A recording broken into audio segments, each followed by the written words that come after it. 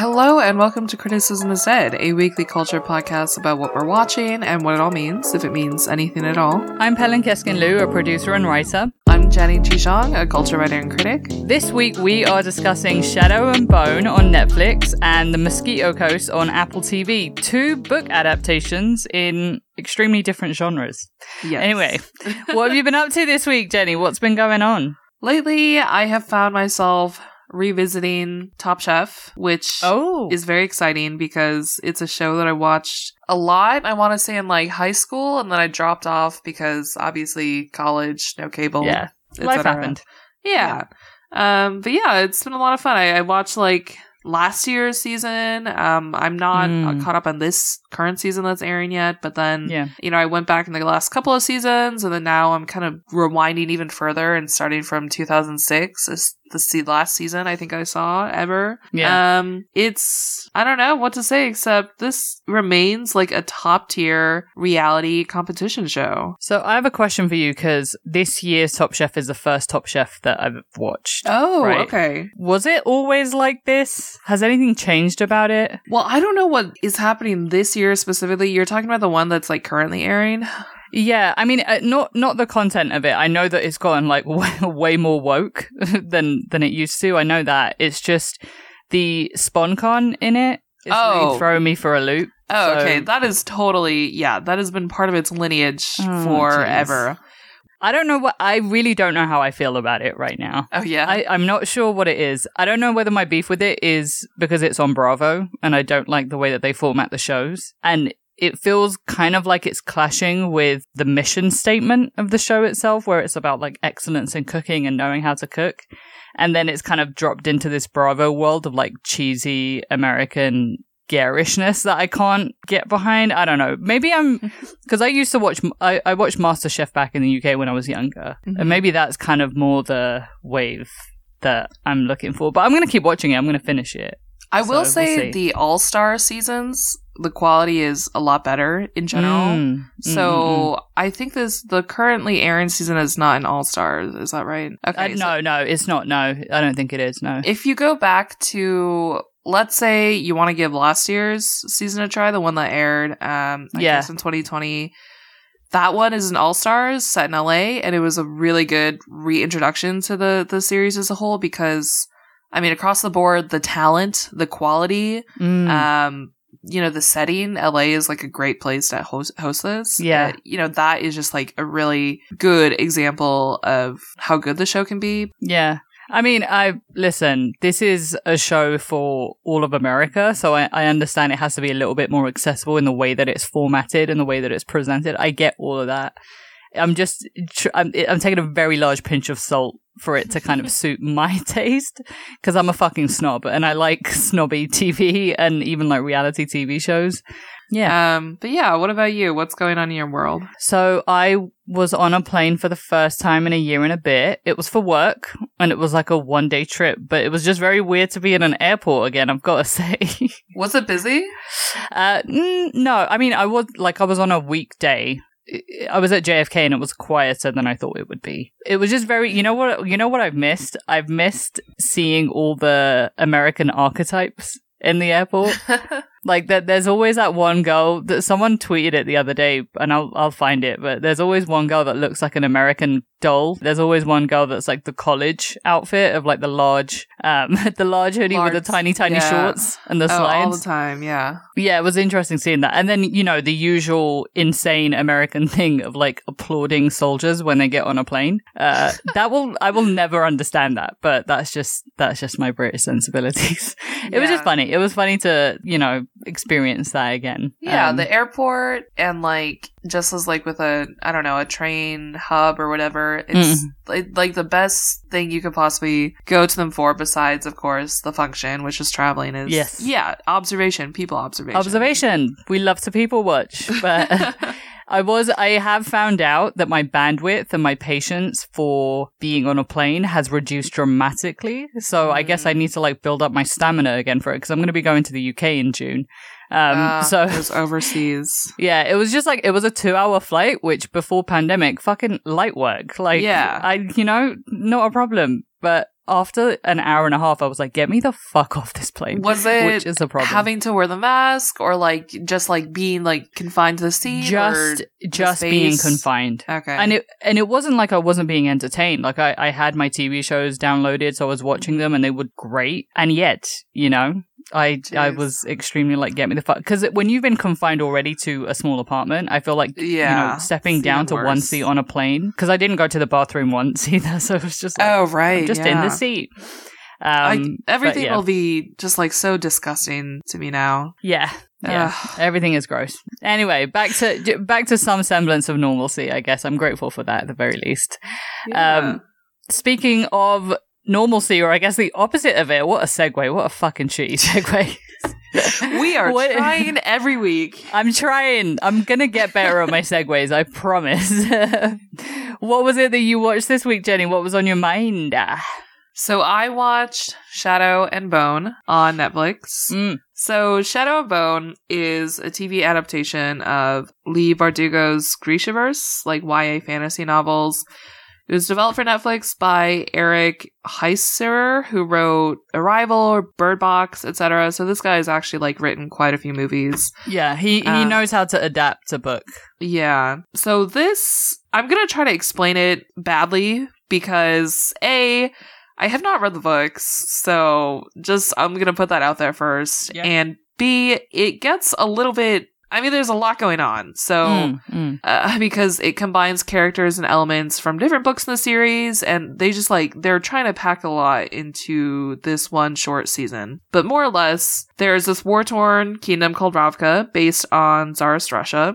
It is sort of split in half by something called the Fold, which is this swath of land that is enshrouded in permanent darkness, filled with monsters, very difficult to cross, etc. There's the main character, Alina, who discovers that she is a Grisha, and that is like a magic user, or if you've ever watched Avatar The Last Airbender, kind of like someone who, again, like can bend the elements. She discovers she can summon light, which is more or less kind of like the stuff of fables and legends. Like, people did not know this even existed in real life. Yeah. She gets taken away from her childhood best friend Mal, who she kind of is in love with, and is taken under the wing of General Kerrigan, played by the haughty Ben Barnes. Babe. Absolutely babe. Yes, so he is a shadow summoner who commands all of the Grisha as part of like the king's imperial army or whatever. Meanwhile, on the other side of the fold, there's this city called Ketterdam, which is sort of like an Amsterdam place where this criminal teenage a young criminal gang gets tasked with kidnapping Alina for, a really large sum of money.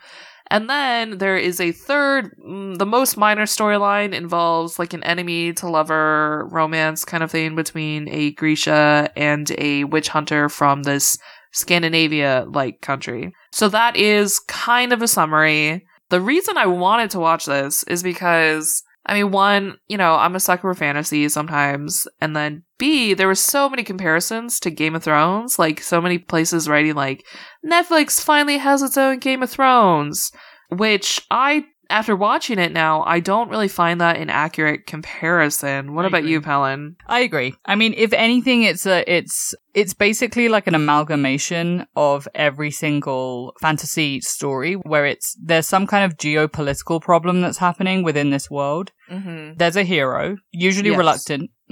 Yes. The call of the hero, yeah. Yes. And, usually naive, especially if they're a girl. And then it's basically all the different forces that are trying to angle towards some kind of geopolitical conclusion that suits their needs. So in the geopoliticalness of it is similar to Game of Thrones because there's a lot going on, and it's actually interesting how much it is similar to the real world in that there's the Russian side of it, and then there's a Chinese side of it, or it's meant to be Chinese. Yeah. The Shu Han. And then you've got the Fjordan, who are the Nordics, who are like the super conservative, hate the Grisha. Yeah, hunt witches, etc. Yeah, and like it's rooted in the real world in that, like, geographically, this is kind of almost the same if you just skip over a couple of countries.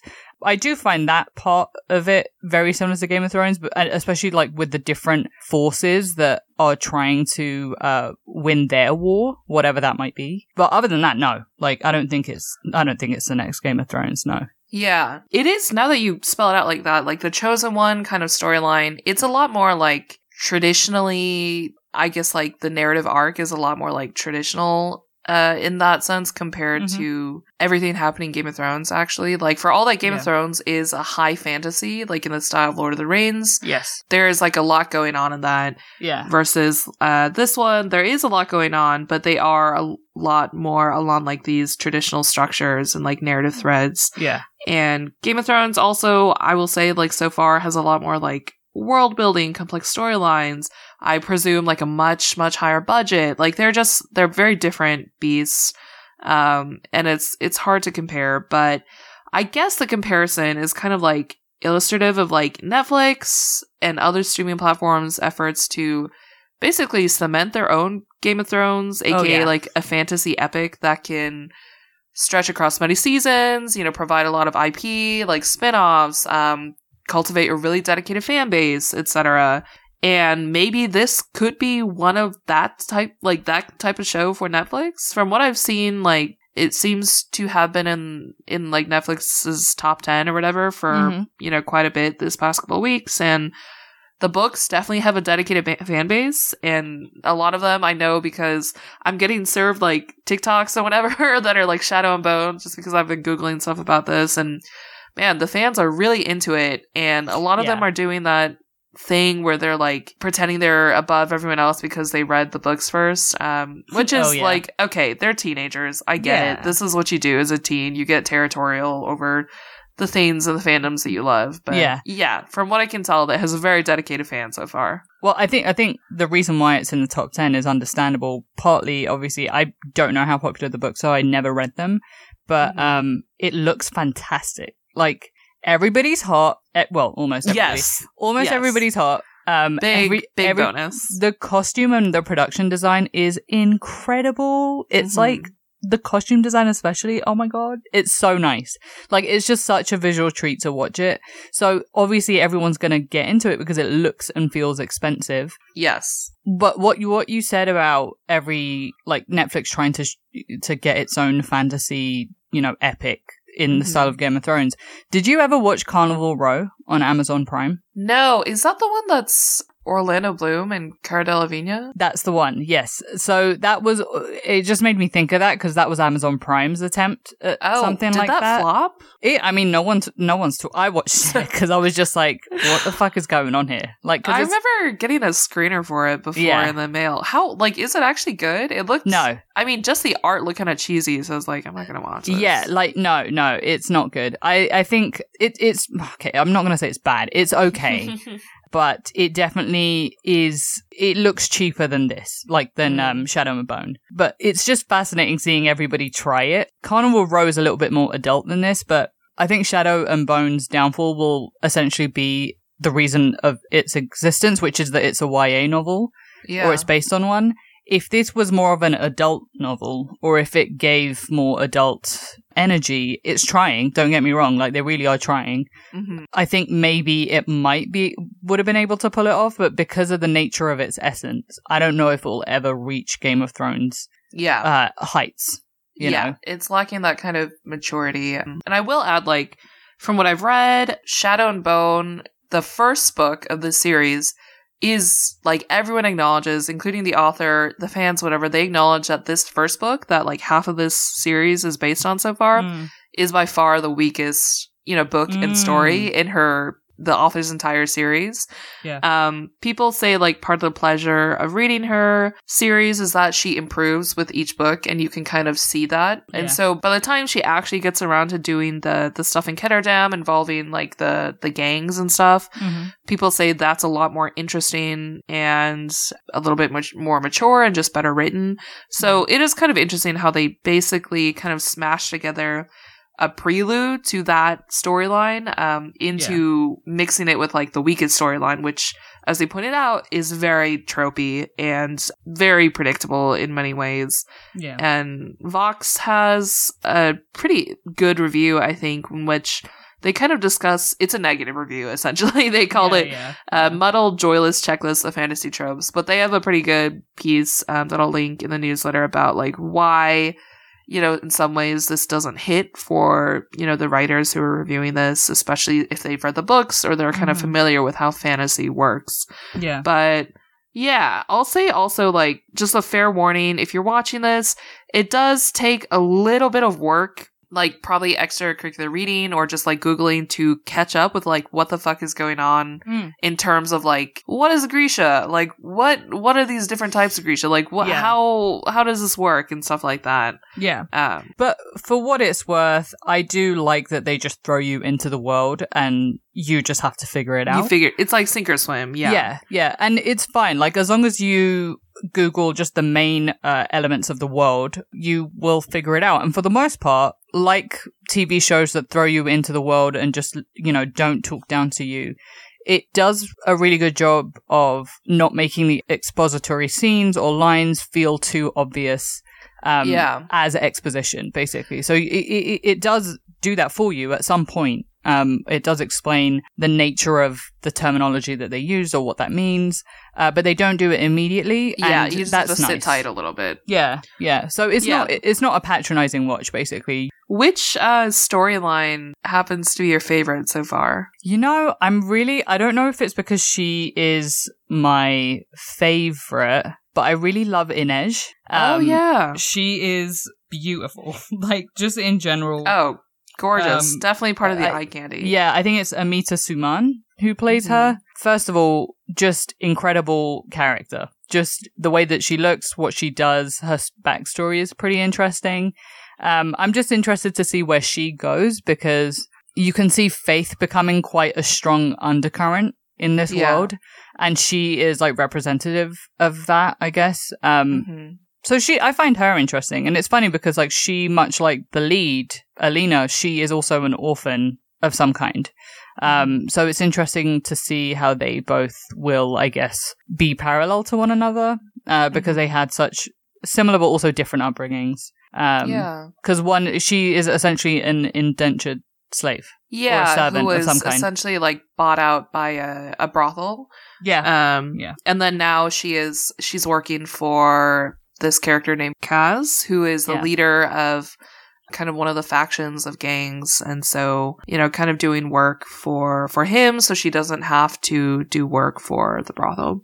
How about who's your favorite character? As a whole, I definitely do like the Ketterdam gang hijinks so far. It's much more fun compared to the kind of like predictable, just like very eye-rolly Alina side of this. But I'm liking Freddie Carter as Kaz Brecker so far. Yeah, he's fun. I am not familiar with Freddie Carter at all, but it was just like the physical embodiment, starting with that, like of just like these sunken eyes and like these extremely sharp like cheekbones and like the dark eye circles. I was like, yeah, this guy definitely, he's doing some shady shit and he runs a gang. I can totally believe that. Totally, yeah. But yeah, let's talk about what we don't like about the Alina storyline, I guess, since that is like at least half of this, if not more, since it takes sort of a lot of the weight of this series so far. Yeah. My issue is kind of primarily with her character.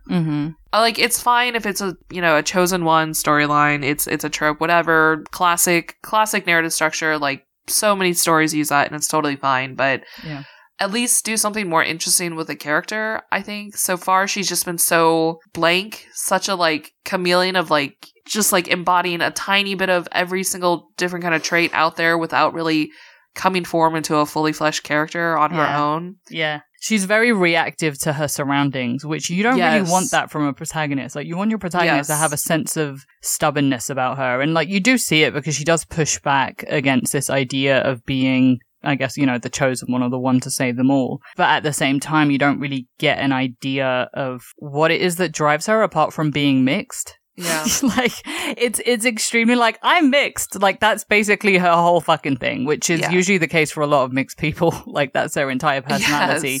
But this is like, it's further cementing that, so it's annoying. Yeah. And not to say that, you know, in this particular world there isn't prejudice, because she's half Shu, which is, you know, essentially half Chinese, and that's a problem for the Russian side of things.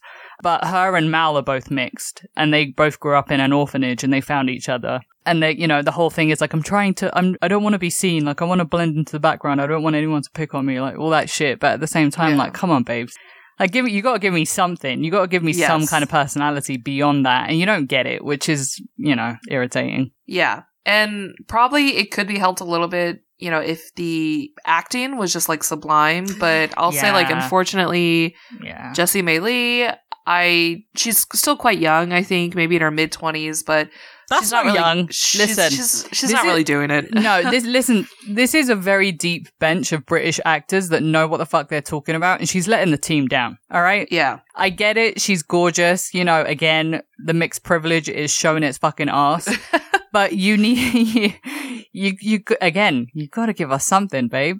Like, everybody's out acting her, which is a problem. And just making everything so much more compelling than her when she is the person that we spend the most time with, which is a problem. It is her acting style is kind of similar to the character, which is funny, which is just very reactive. Yeah. There's just like the same shot of her like wide eyes, mouth slightly agape, and like, oh no, or I'm outraged, or I'm terrified. It all looks the same, and that's... I mean, please, Shadow and Bone stans, do not come for us for this. I know that you love your queen, Jessie, and hopefully she'll improve, but so far, this is by far the least interesting part of this whole thing. Yeah, it's funny how much we were, like, praising stan culture before in previous episodes, and now it's come to bite us in the ass, because this is an instance where stan culture is, maybe needs a little bit of a reality check. She's just cute, man. Like, she's just really pretty. She looks great in the keftas or whatever the fuck they're called, which is weird because that's basically meatball in Turkish, but never mind. Yeah, I was like, that's a Turkish word. Yeah. Yeah, she looks great. But if this season is to progress where she has to basically be in the underworld to survive, and she will eventually have that transformation where she gets a little bit more street smart. I don't know. We need to see that. I do still, I've been really enjoying it for the most part though. Just because I never really was into fantasy novels that much growing up. Like, I had a select few. You got me into, like, His Dark Materials, for example. Like, I don't really watch it on TV, but I watched His Dark Materials and I really liked it. And I'd also never read the books for that either. But yeah, I guess that box was empty and this is doing a pretty decent job of filling up that box. Yeah. It's definitely, you know, for the weaknesses that I've named so far, you know, being a little bit messy or one note sometimes, it's definitely fun. And I enjoyed watching it, and I'm really interested in seeing how they develop, you know, the next season or the subsequent seasons, because they set up a lot so far that is not really resolved in this, of course. Like, it's going to be an ongoing thing. Yeah. So I'm really excited to see where, like, the seeds, like, planted, where they go further. Yeah. So yeah, it's not a Game of Thrones for sure, but not everything has to be. Like, it's its own kind of little steampunk darling of its own. And yeah, I'm enjoying it so far. I guess I'll continue watching it for all that I'm bitching about it. Yeah.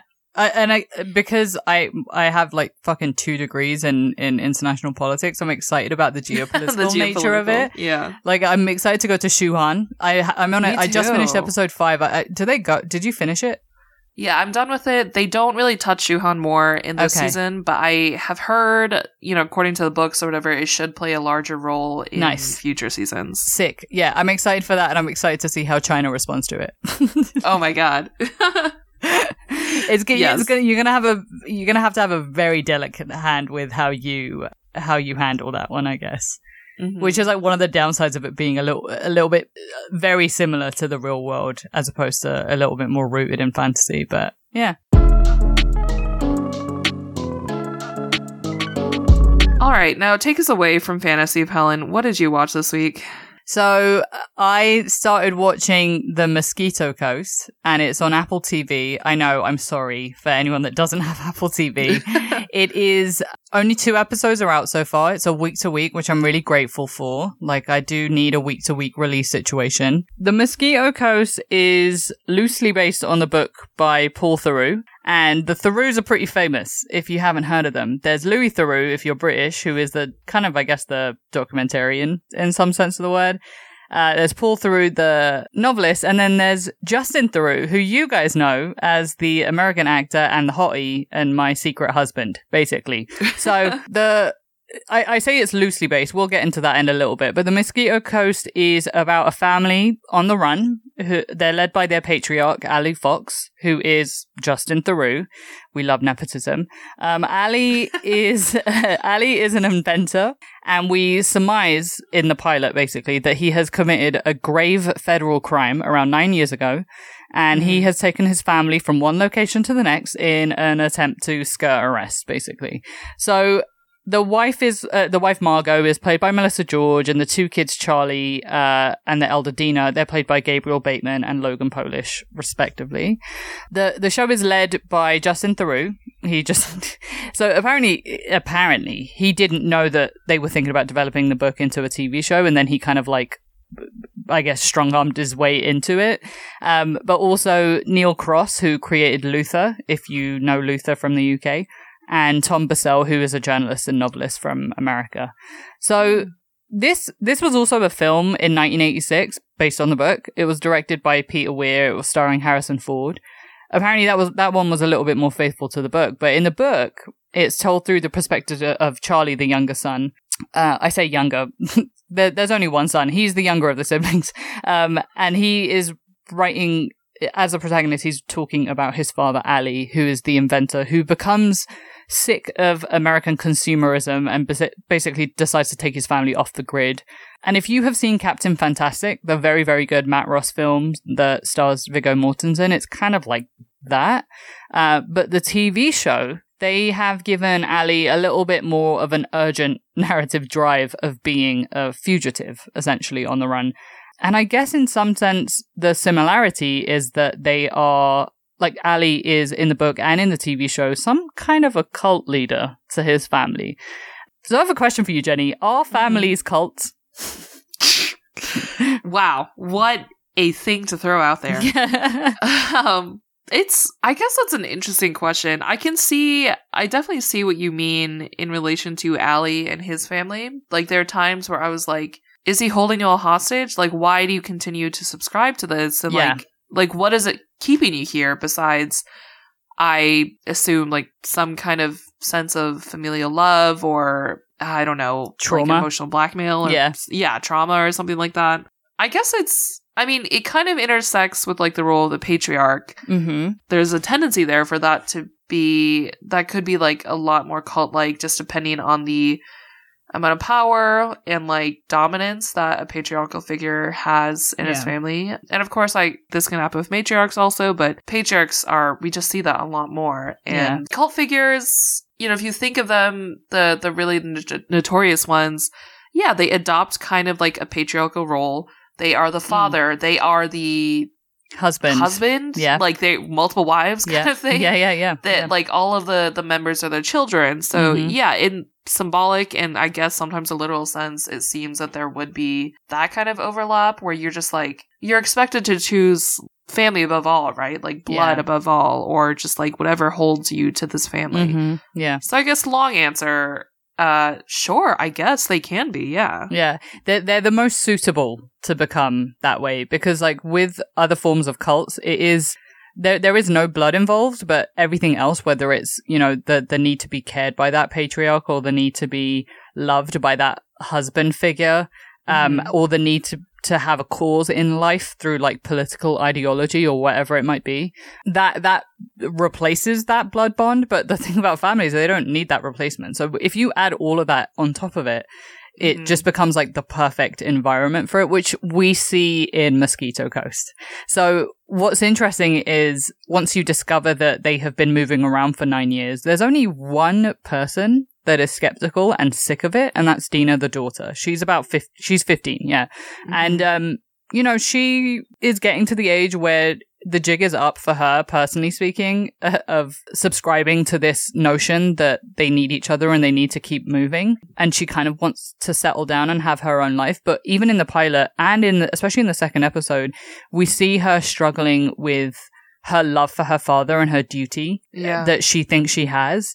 And what she wants for herself, which, you know, listen, anybody that has a very tight-knit family can see some shades of that. Obviously, no one's on the run. No one's trying to move from place to place. But that feeling of like, I don't know if I should do this for my family and make them happy, or if I should do something that will make me happy. And that kind of tension that unfolds as the eldest daughter, especially, is interesting to watch.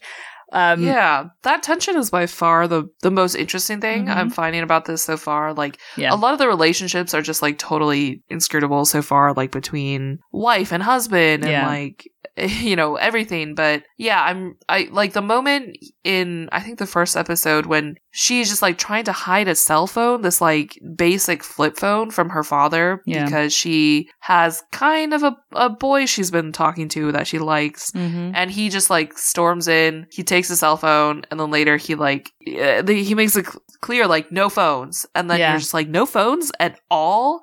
And like the mom has to creep around to a payphone to even like contact her parents and just this incredible hold over this family who you're just like, what the fuck? And bear in mind, like when we see these scenes, we don't know what it is that the issue is. We haven't been told that they are on the run. You know, at that point, we don't know whether it's just him being an off-the-grid nut, you know, like someone that really, really does not want to subscribe to all the shades of capitalism, you know? Yeah. So when you find out that there's a reason for that, it makes it all the more pressing, I guess, as to why. But at the same time, you don't understand why.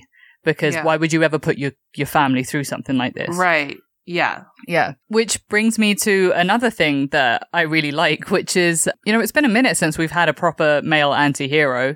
Like, I know that we're all sick of it. I know that like so many TV reviewers and so many people that talk about this culturally talk about how we have so many male anti-heroes presented to us to the point where it's getting a little bit old. But I personally love it because for the most part, I don't see these men as heroes at all. You can empathize with them, sure, because, you know, the TV show makes us empathize with them in some sense of the word.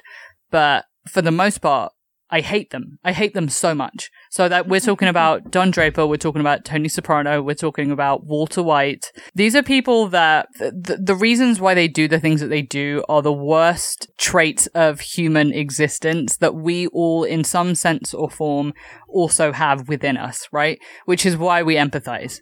But the way that they carry the response to that, their response to that is the thing that pushes them into the anti-hero. And, you know, Justin Theroux plays him. And if you are a big Leftovers fan and you have missed him in that, this is right up your alley because he's such a good actor, man. Like, he's always been such a good actor, but you know, he has this conviction that he's right in what he does. And there's a sense of like patheticness about him, which you can kind of see through the character of his son, Charlie. Charlie worships his father. And, you know, I can't really talk to like son-father relationships in the way that they are, but seeing him support his father even through his failures, it's just really, I don't know, we've all been there. Like, I've been there with my own dad sometimes, like where you see him trying really hard to be the hero or try and be the person that is always right, that's always true. And then you see cracks of that as you get older. Yeah. So it's interesting to see this character be played, especially by an actor like Justin Theroux, who is hot. Yes, very, very hot. Love that. But also is such a great actor in terms of showcasing all the different tensions going on, like in his face, in his voice, in his delivery. It's just, I don't know. I really liked it. What do you think? Are you a big Justin Theroux fan? I feel like I've really mostly known him through pop culture and of course like Jennifer Aniston, whatever. Yeah. So I haven't had a chance to see much of his acting chops up till now. Yeah. But yeah, he carries off the charisma quite well, and then you see like the bravado. Yeah. And how it like sort of like flips back and forth between like from his son Charlie's eyes, like you're saying, like of this hero worship of his dad, and then you like pan back a little bit more and it's like, oh, actually, it's this guy who can't even earn enough to support his family. Just like is not capable, it seems, of more than just like failed invention after failed invention. Yeah. So that's a really interesting flip back and forth between these different viewpoints and like the way that Justin Theroux kind of plays them. At some points I was like, this guy is, and his family, like his wife also, I was like, they are too beautiful almost, especially the wife. Yeah, that's the thing about it. I kind of wish that Melissa George, I love her. I think she's so pretty, but I do wish that we had someone that was a little bit more of a down-to-earth beauty. Like, the great thing about Carrie Coon in The Leftovers is that she's also stunning, but she is the type of stunning that you would find her stunning in the real world. Like, you wouldn't look at her and think you should probably be in the movies, like the same way that you do with Melissa George if you were to see her in real life. But yeah, that was my only gripe with it in terms of the casting. I think everybody else is really good. Another thing about Margot, the wife, I'm kind of waiting for her to crack. It's really interesting. You'd think that the wife would be very, very much sick of his shit, but I'm curious to see their relationship unfold a little bit more over the episodes. Because she clearly worships him, and I don't understand where that's coming from. And a part of it is like, so her background is that she's rich. So when they met, she was a rich girl, and then he was poor. And, you know, so much of that has the way that she kind of leans on him is probably because he presents something very different than the life that maybe she was running away from. But it's interesting. There are points in the scenes with her and Ali where you see her face, like they hold the camera on her face a bit, and you can't tell if it's like, I guess it's meant to present that the gears are turning within her, where she's just trying to like slowly convince herself that he's right and that she should just back him. But that pause, the pause is where I'm fascinated by. So I'm curious to see where that goes. Because, you know, with the kids, you've got Charlie, who's like completely committed to him. And then you've got Dina, who is skeptical of him. And then the wife in the middle is just, I don't know what's going on with her, basically. Just, kind of an enigma so far. Yeah. I'm also really interested in that is like a central mystery of just like how much of it is kind of like almost Stockholm syndrome and how much of it is just like pure devotion to him through love and through like ideological like compatibility. Like she seems to really buy into what he is saying a lot of the time. And you see like Dina, you know, when she kind of makes her decision, you know, whether or not to side with her family or not, she suddenly has like this almost like this rehearsed kind of spiel about consumerism and basically kind of reciting her dad's ideology, which I thought was also interesting because it's like, again, is that like, has it just been drilled into you over the years, or is it something that you are even capable? Like, do you have the autonomy to like commit yourself to that yourself? Right. Or has this been retroactively fitted because of the crime that you committed and your reason for going off the grid? So after episode 2, we still don't know what it is that he's done. The kids don't know what it is that he's done.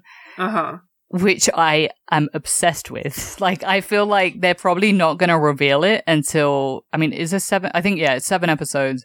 I feel like they're not going to reveal it until episode 5, which is smart, you know? So we'll keep that going. Yeah, just keep it going. I'm really enjoying it. I think the only thing that is a little bit awkward to me, speaking of consumerism, is the fact that this protagonist and his family subscribe to the notion of anti-capitalism, and this is on Apple TV. And it's not to say that like anybody that has ever had an anti-capitalist thought or decided to make something about an anti-capitalist character through film or TV is a hypocrite because they're making it through a big studio or a big TV channel. It's got nothing to do with that. It's specifically to the fact that Ali talks about how gross consumerism is, like how disgusting it is, specifically within America, specifically within products. So he talks about, you know, walking past a TV shop and seeing all the different types of TV, and all he sees is future junk. Apple and its products, there's something new coming out once every 2 years. Yeah, they're a huge part of that. And you know, we all know the myth that every time a new product comes out, the old ones start fucking up. Like there's something happens with the software. Planned obsolescence. Yes, which again, some tech reporter can tell me if that's true or not, but you can't help but think, like, what's the point of producing so many new types of products if you don't want the previous products to become obsolete? You know, how else are you going to make your money? So it's really interesting seeing that on Apple TV. And I don't know what's going on with the self-aware TV these days, man. Like Falcon and the Winter Soldier, for example, I've been watching that, and that has been trying to do something about, you know, American idealism and American heroism and what that means in the global setting and the global stage. And they've been trying, like, again, great attempt, beautiful gowns. But I don't know if it works because of who it is that's doing it, because that's Disney. You know, and I don't know what it means to be self-aware in that sense. And it feels obsolete. It really does. It's almost like self-absolution in a way, right? Like yeah. if they can just give a nod towards this, a wink here and there, like the smallest hint of this, like it's enough, and they can be like, we have done our duty, like we are seeking to inform and enlighten people, right? While also they still carry on doing what they've always done. Yeah. Which, as we know, with anything, even on a micro level, like, just because you say you're aware of a problem does not fix the fucking problem, you know? And I don't know where that's going, you know? Like, in the last couple of years of wokeness, you know, Biden era TV, I don't know, like, post-Trump or whatever the fuck it might be. I don't know what's going on with that. I don't know where it's heading. But it's interesting to see these things get produced and made and written in. I will say, at the end of the day, just fucking, like, if this is something that you're interested in, the TV show should not be where you are introduced and then you finish up on these concepts. Like, you should just read theory. And like we've said this before, it's not up to entertainment to do all the work for you. It's nice to, you know, for TV and film to play a role in awareness and bringing awareness and highlighting and telling stories, for sure. But it should not be your be-all, end-all of understanding. They should not be your only reference points. Yeah. So if you want to read about, you know, anti-consumerism and the woes and the problems of American capitalism and globalism, by all means, I'll pull up a reading list for you guys to get into. Again, like, it's kind of weird to watch it and awkward to watch it on Apple TV, but it's interesting at the same time, you know? Like, I do find it fascinating that someone that is on the run from the American police state, basically, like the federal state, is also someone that is subscribing to that. Again, we don't know if it's the chicken or the egg in this situation. Yeah. So, and also, like, unclear so far, like, whether or not he's gonna end up being portrayed as primarily like a nut and a cult leader, like purely, like, we're supposed to look at him with like disdain and not take anything he says at face value, or if he's gonna be like someone who gains a little bit more sympathy and well-roundedness, and we're like, oh, okay, yeah, this guy has a point. I'm not sure yet where this is heading. And so much of it is rooted in his crime, right?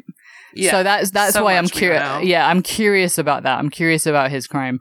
Because you don't know whether or not his anti-consumerism is part of the anti or the hero part of his anti-hero. Yeah. But I am interested to see how all of this unfolds. You know, this is a very high octane drama. Like, it's very tense. Even in the first two episodes, we've got car chases, we've got standoffs. Like, it's all happening. If you love, like, Sicario, this is extremely your shit. But I am interested to see how they let some scenes breathe a little bit, because it will need it eventually. We do get it at some points, but there's still something very, very, every single scene, there's still something very instrumental that's happening. And I would just like those scenes where we are simply talking about nothing in particular, you know? Yeah, I'm subscribed to this. Like, I'm in. So I'll be watching it. I think I'm also going to keep up with this. Yeah. Like, it does not hurt at all that it seems to be pretty high budget, and it looks very nice. Yeah. So that is definitely a visual treat. Extremely a film every episode, basically. Like, like, there's just no way around it. It looks incredible. The huge landscape shots of, like, the American vista, basically, like the American landscape. Love those, because, you know, it goes over hundreds and hundreds of cars. It goes over, like, dumpsters. And again, like, it really kind of ties nicely in with Ali and whatever it is that he's saying. And, you know, they're putting in those dollars and they're making it work, and it looks fantastic. And I love Justin Theroux, and I always will. Call me if you ever need a wife. I've got space for another husband.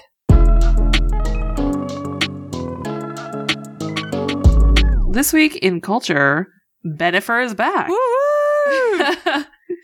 Finally. Thank God. I guess some people have been waiting for this for a long time. Yes. Especially after J-Lo and A-Rod split. So, yeah, there have been reports and there are pictures of Jennifer Lopez and Ben Affleck hanging out. Yep. Quote unquote, hanging out after she obviously split with Alex Rodriguez. So, spotted in the same car together. And ooh, A-Rod is hot. He is hot, bro.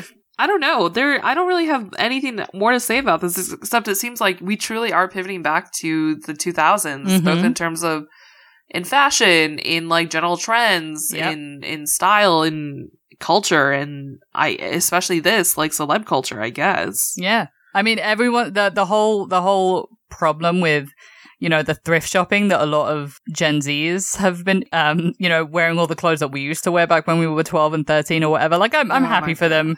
It's weird, but I'm happy for them. It's not like this doesn't happen every 5 to 10 years with any given generation. It's none of my business. I don't care about a bunch of 13-year-olds and what they're doing. I already lived through it, and I'm happy for them that they are discovering low-rise jeans, and I hope they don't develop the eating disorders that I did back in that day to try and fit into those clothes. Anyway, this is fantastic. Like, I know that. Let me say something to any Gen Zers that's listening to this. You guys have Kim and Kanye as like the corny creative couple that are a match made in heaven or whatever the fuck it is, and rest in peace to that relationship. But for us, this was it. Jennifer Lopez and Ben Affleck was it. They were both at the height of their careers when they got together. They made a bunch of films that were terrible. He was in her music video, and that was one of the most iconic music videos of that moment. And I'm just so glad that we're circling back to this, man. Like, I think they both need each other, low key. I'm trying to psychoanalyze them, and I really think that this is it, man. If they get together, they're staying together until they die. That's kind of, I'm saying that right now. Oh my God. So I'm very, very happy that this is happening again. We all lost it when we saw those pictures. So, Ben Affleck knows what he's doing, man. He really does. Guy in charge of his own life. You really gotta admire that about him. Yeah. And also funny, the shirt he was wearing in one of these photographs, of course, what else? It's a Boston shirt. Of course. Very on brand. I love that. Repping his set, baby. Yeah, I just love it. I love that he's like, I put on a couple pounds. This water retention is really fucking killing me right now. But you remember this dick, don't you, Jen? And she was just like, fuck yeah, man. Fuck. Yeah, good for her, man. Good for her, good for him. But we'll see where this goes. Obviously, we could be getting excited for nothing, but we'll see. You have issued your prophecy, and we'll see where that goes. Yes. Yeah, I guess that's it for us this week. If you are watching anything you think we should check out, let us know. We're at criticismisdead@gmail.com. We're also at criticismisdead on Twitter and Instagram. You can also find our Substack, criticismisdead.substack.com, where we include show notes, links, extra tweets or whatever. I don't know. Yeah, that's basically it. Thank you so much for listening. As usual, please rate 5 stars on Apple Podcasts. Thank you. Yeah, thanks so much. Bye, everyone. Gigli 2. Let's go. Criticism is Dead is produced by Pelin Keskin-Nu and Jenny G. Jung. Our music is by Rika. Our artwork and design are by Sarah Macias and Andrew Liu.